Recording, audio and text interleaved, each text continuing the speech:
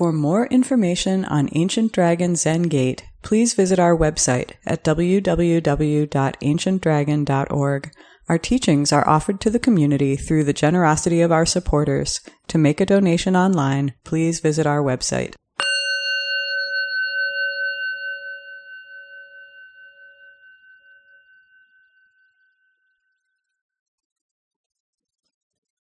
So today is a remarkable, auspicious day. In all of East Asian Buddhism, wherever it's spread, even Chicago, even New Mexico and Canada. Today is celebrated as Shakyamuni Buddha's Awakening Day. 2,500 years ago, more or less, today or someday like it, Siddhartha Gautama sat down under a tree.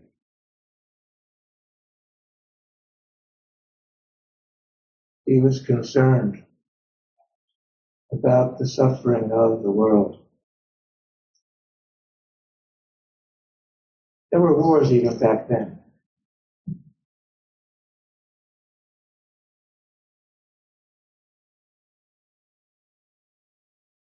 He was concerned about the suffering of the world.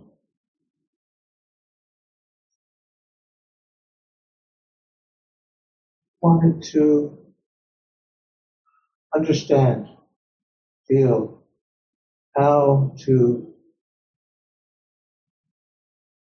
overcome and respond and settle with the reality of suffering. The first noble truth is that he taught later is that there is dukkha, suffering, dissatisfaction, unease, however you want to translate it. And this was the first noble truth. It's a noble truth because we can sit and face it. When we face the wall, we are facing the world, the whole world, everything, including all the stuff within this body-mind, all of everything.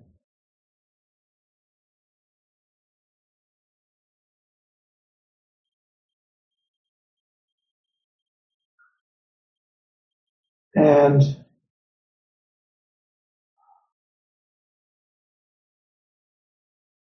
at some point he looked up and saw the morning star, Venus. And something happened, as they say.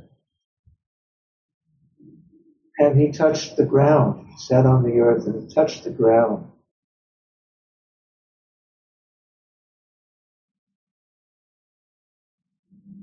And unsurpassed, complete, perfect awakening arose in his body, mind, and in all the beings nearby, and in the whole world around him, and in the whole universe.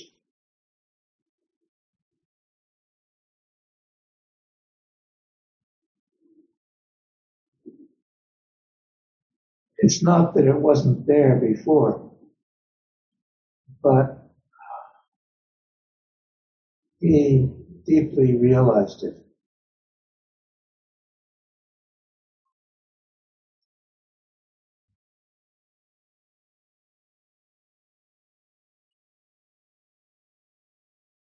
So later in the 1200s, Eihei Dogen, the founder of our Japanese part of our lineage, our branch of Buddhism, of awakening, also said that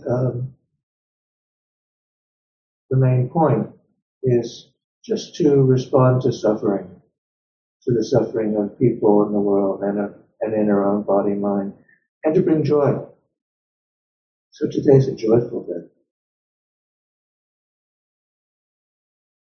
We sit silently and quietly here on the third day of our first Rohatsu session since 2019. And It looks very serious and somber. But really, the point is just to play in the fields of awakening, to witness this body-mind, this Sangha, all Sanghas, to support each other, to see how, to ask the question of how to respond to the suffering of the world, and to do that uprightly. There are lots of stories about what happened next.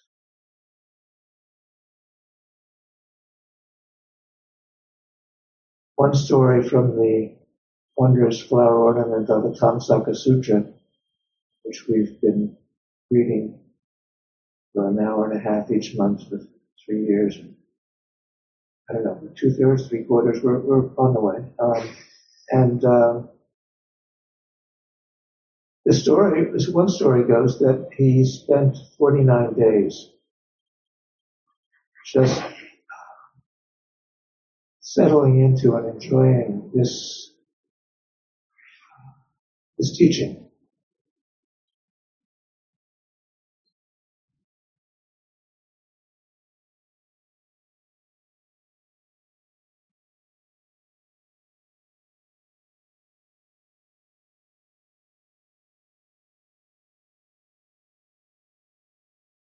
And at the end of that, he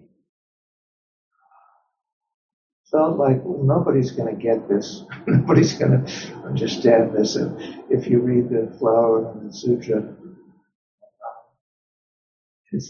there's no instruction, there's no techniques, it's just an unfolding, an explosion of wonderment at how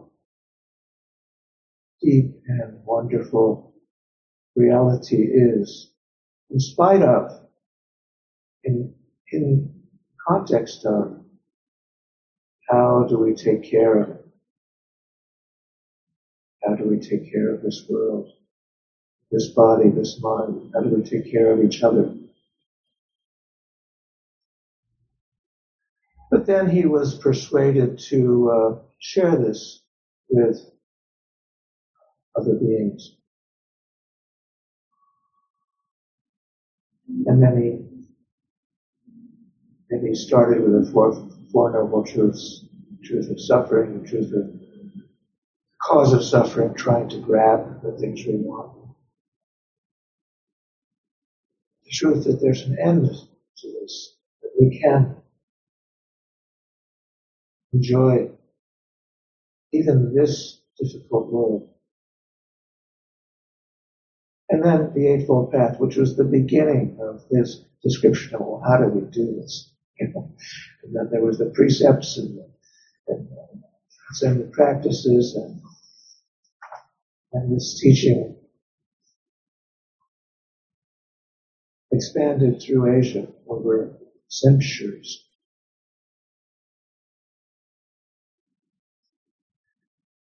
Somehow, through the kindness and dedication of Suki Roshi,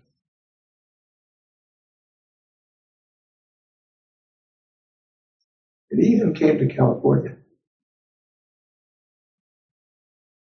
in modern terms. So, we've been looking at this Soto Zen expression of what it was that Buddha saw and taught and appreciated in this text from the great disciple of our great founder in Japan, Eihei Dogen. So we've been playing with the womb of radiance, samadhi, settling into this sitting in awareness and breathing the air of this settlement into radiance.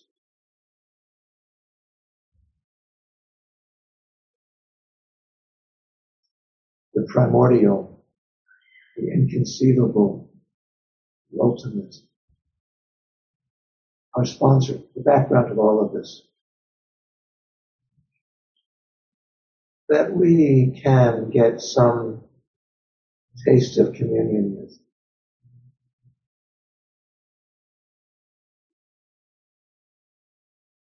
We had a wonderful discussion yesterday afternoon here, inspired by Asian's question about, what's the use of this?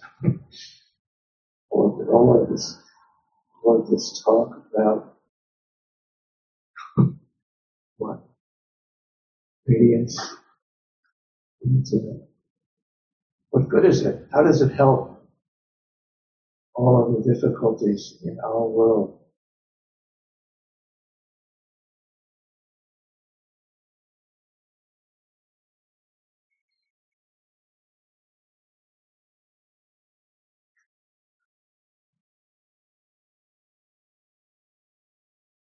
So Koenji Dogen's disciple wrote this down. He also wrote down a lot of Dogen's teachings for us. He listened to Dogen deeply. So I'm just going to take a few passages from the excerpt that we're chanting in the evening that Dogetsu pulled from this wonderful text. Just as a way of looking at, well, what's the point of this? How do we commune with this wonderful event, this awakening of Buddha, this reality that he awakened to? And it's important to say that when Buddha had this great awakening, touched the ground and the earth witnessed to him,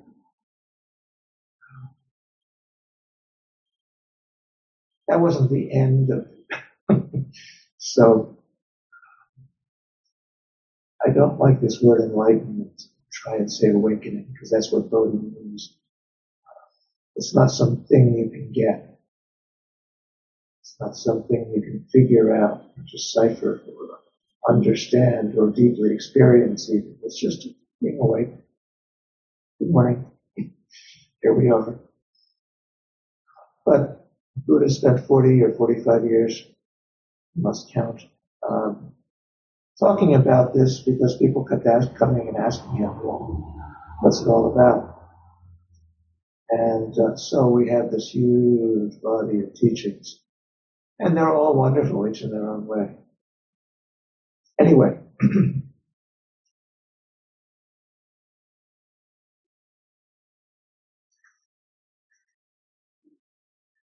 so part of what Koenji wrote, kind of inspired by Dogen writing a little bit about this samadhi of radiance, Koenji said, I humbly say to people who are real seekers, who have the same aspiration, do not cling to one device or one state, one technique, one awareness. Do not rely on intellectual understanding or brilliance. And then do not carry around what you learn by sitting. When we sit, we just sit. Sometimes it's called just sitting. We sit and we bathe in this reality that is here even amid all of the horrors and atrocities in our world, and responds to them in some way.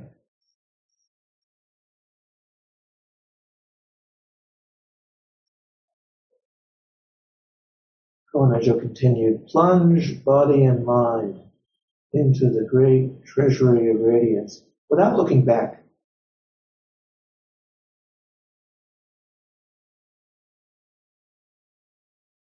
Sit grandly under the eaves.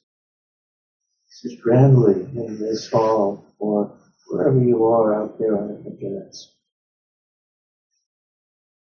without seeking awakening, without trying to get rid of illusion, without aversion to the arising of thoughts. So don't try and get rid of thoughts and feelings, please. But how do we respond to them? How do we enjoy them? How do we let them go or come back? Or maybe they won't for a little while. Maybe you'll have this experience that is available, just being present with the humming wonder of reality. Undeterred by the sounds of the cars driving by. Undeterred by aches and pains in our knees or our backs or wherever.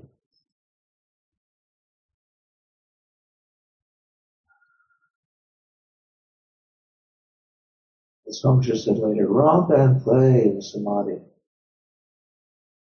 That doesn't mean you have to wiggle around or jump around or anything. Just, here it is, sitting calmly amid the turbulence of thoughts and feelings occasionally, or even frequently.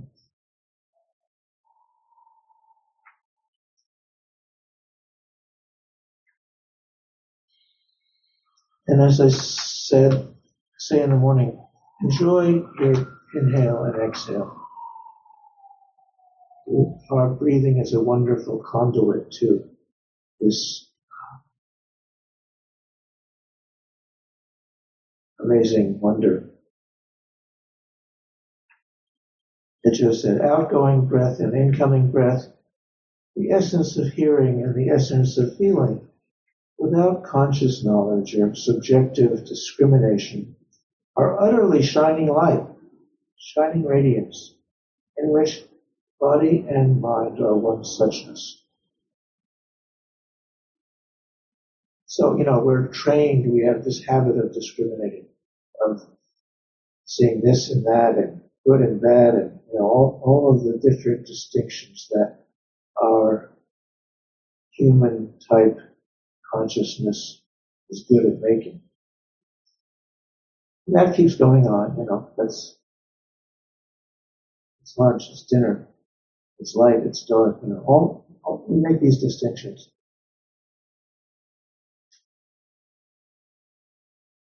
And yet, we don't need to grasp after them.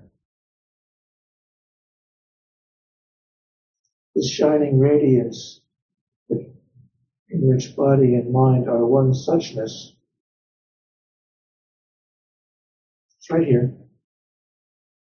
We don't have to do anything about it. I mean, all of us here in this room and at home and on the internet actually made a point of showing up. So thank you. Here we are. How wonderful. It's wonderful assembly. You could be out doing all kinds of other things, I'm sure. But here we are.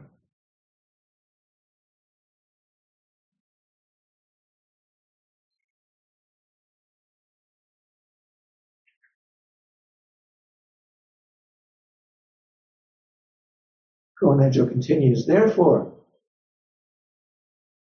when called, there is an immediate response. This is really important. Call and response, like we do in the Bodhisattva precept remembrance ceremony. Somebody calls out teaching or precept or name of a Buddha or Bodhisattva or whatever, and we respond. Hey, Mike, didn't visibly respond, but I'm sure some part of him responsive.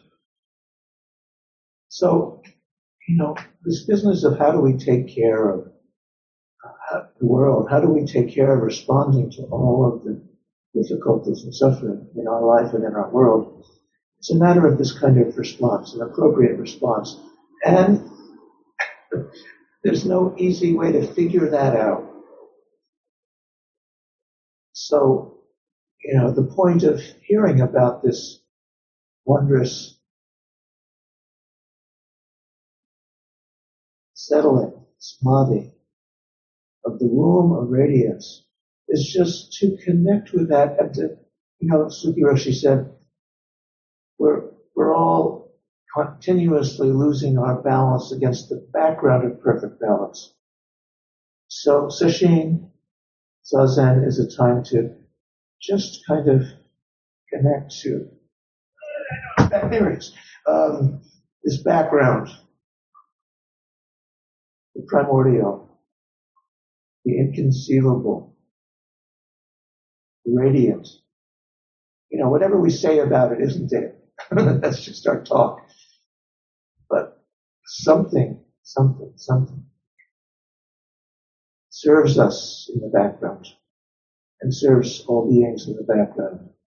And we forget it and we get into hassling about this or that and end up with wars, horrible things. But it's still there, even when we forget it. Losing our balance against the background of perfect balance.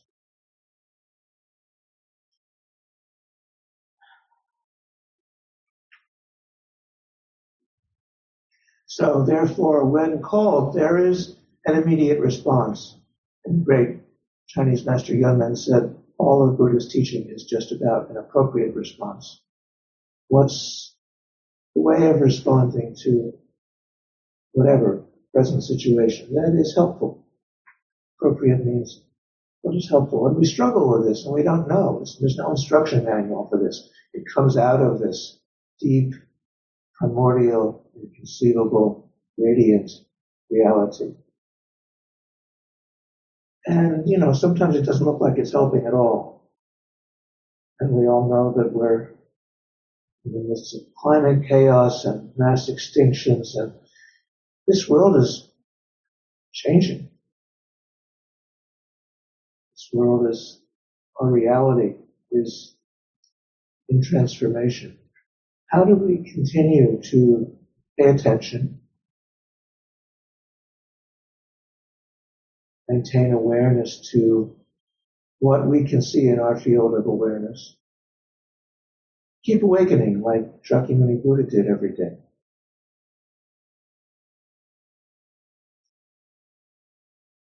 This is the radiance, Konajo says, in which the ordinary and the sage, the deluded and the awakened are one suchness.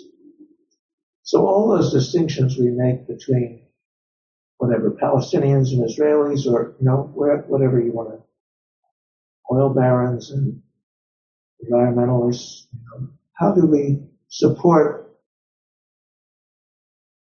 wholesomeness, helpfulness with all these distinctions? This is the radiance in which the ordinary and the sage, the deluded and the awakened, are one suchness. Even in the midst of activity, it is not hindered by activity. So we sometimes wonder, what's the use of all this stuff we're doing? And, this wonderful song they hear, Ancient Dragon Zenge, that you are all one with. Many beings here are doing all kinds of wonderful things to help. Doctors and lawyers and social workers and chaplains and martial arts teachers and anyone.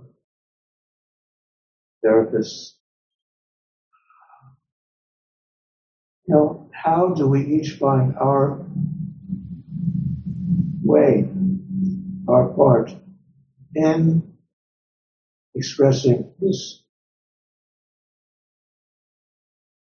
samadhi of the womb of radiance? How do we share it in a way that we can alleviate the suffering, bring joy to the world? And, and often when we are working to do that. It doesn't look like anything useful is happening, but each little pool of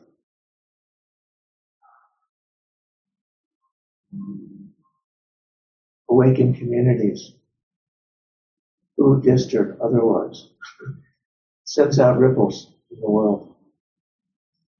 It's true.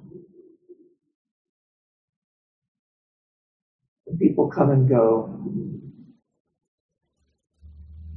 and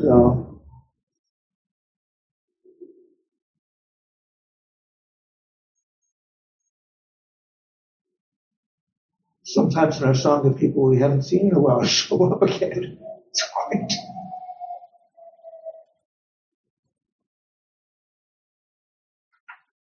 So, even in the midst of activity, Kohenejo says, it is not hindered by activity. The forest and flowers, the grasses and leaves, people and animals, great and small, long and short, square and round, all appear at once without depending on all the discriminations of your thoughts and intention. This is here, always. It's available. How do we commune with it? How do we find it as a resource for our lives?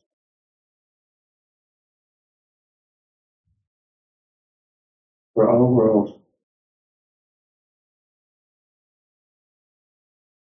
for our enjoyment.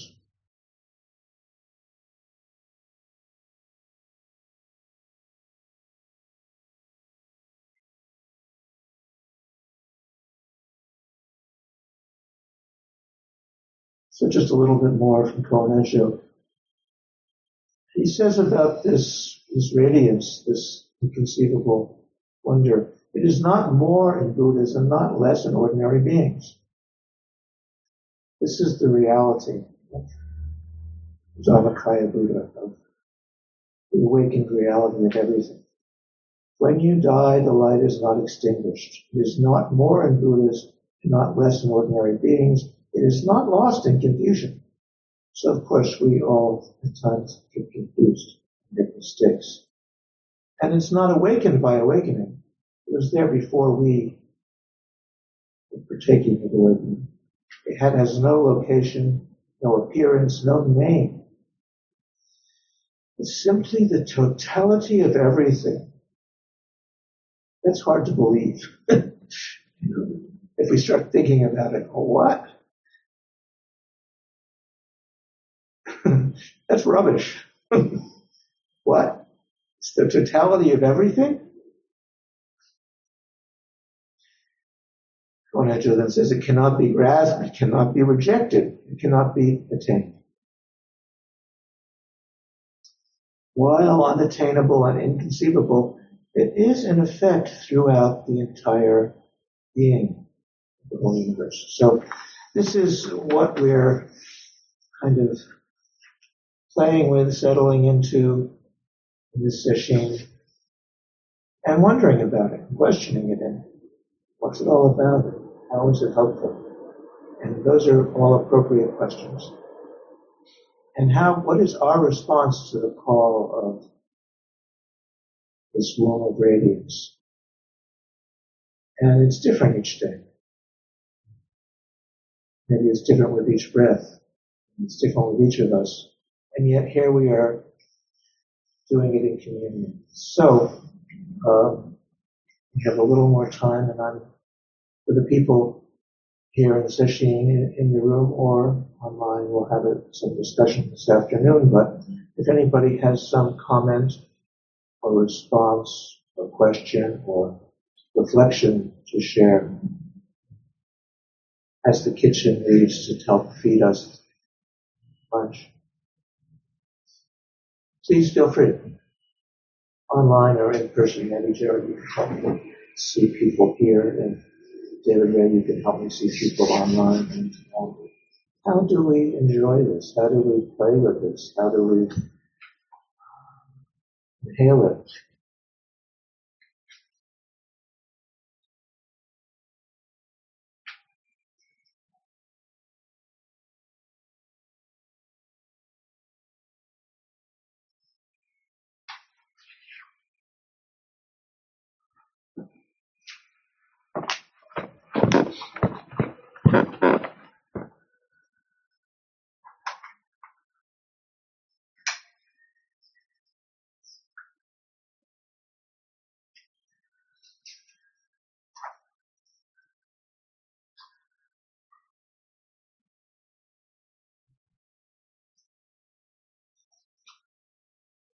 In some ways, there's not really much to say about it. With all these discourses and all the whatever. How many pages is the Avatar Sarkadevidi? 1,600, something like that. Sounds right. Yeah. Clear translation. All those words.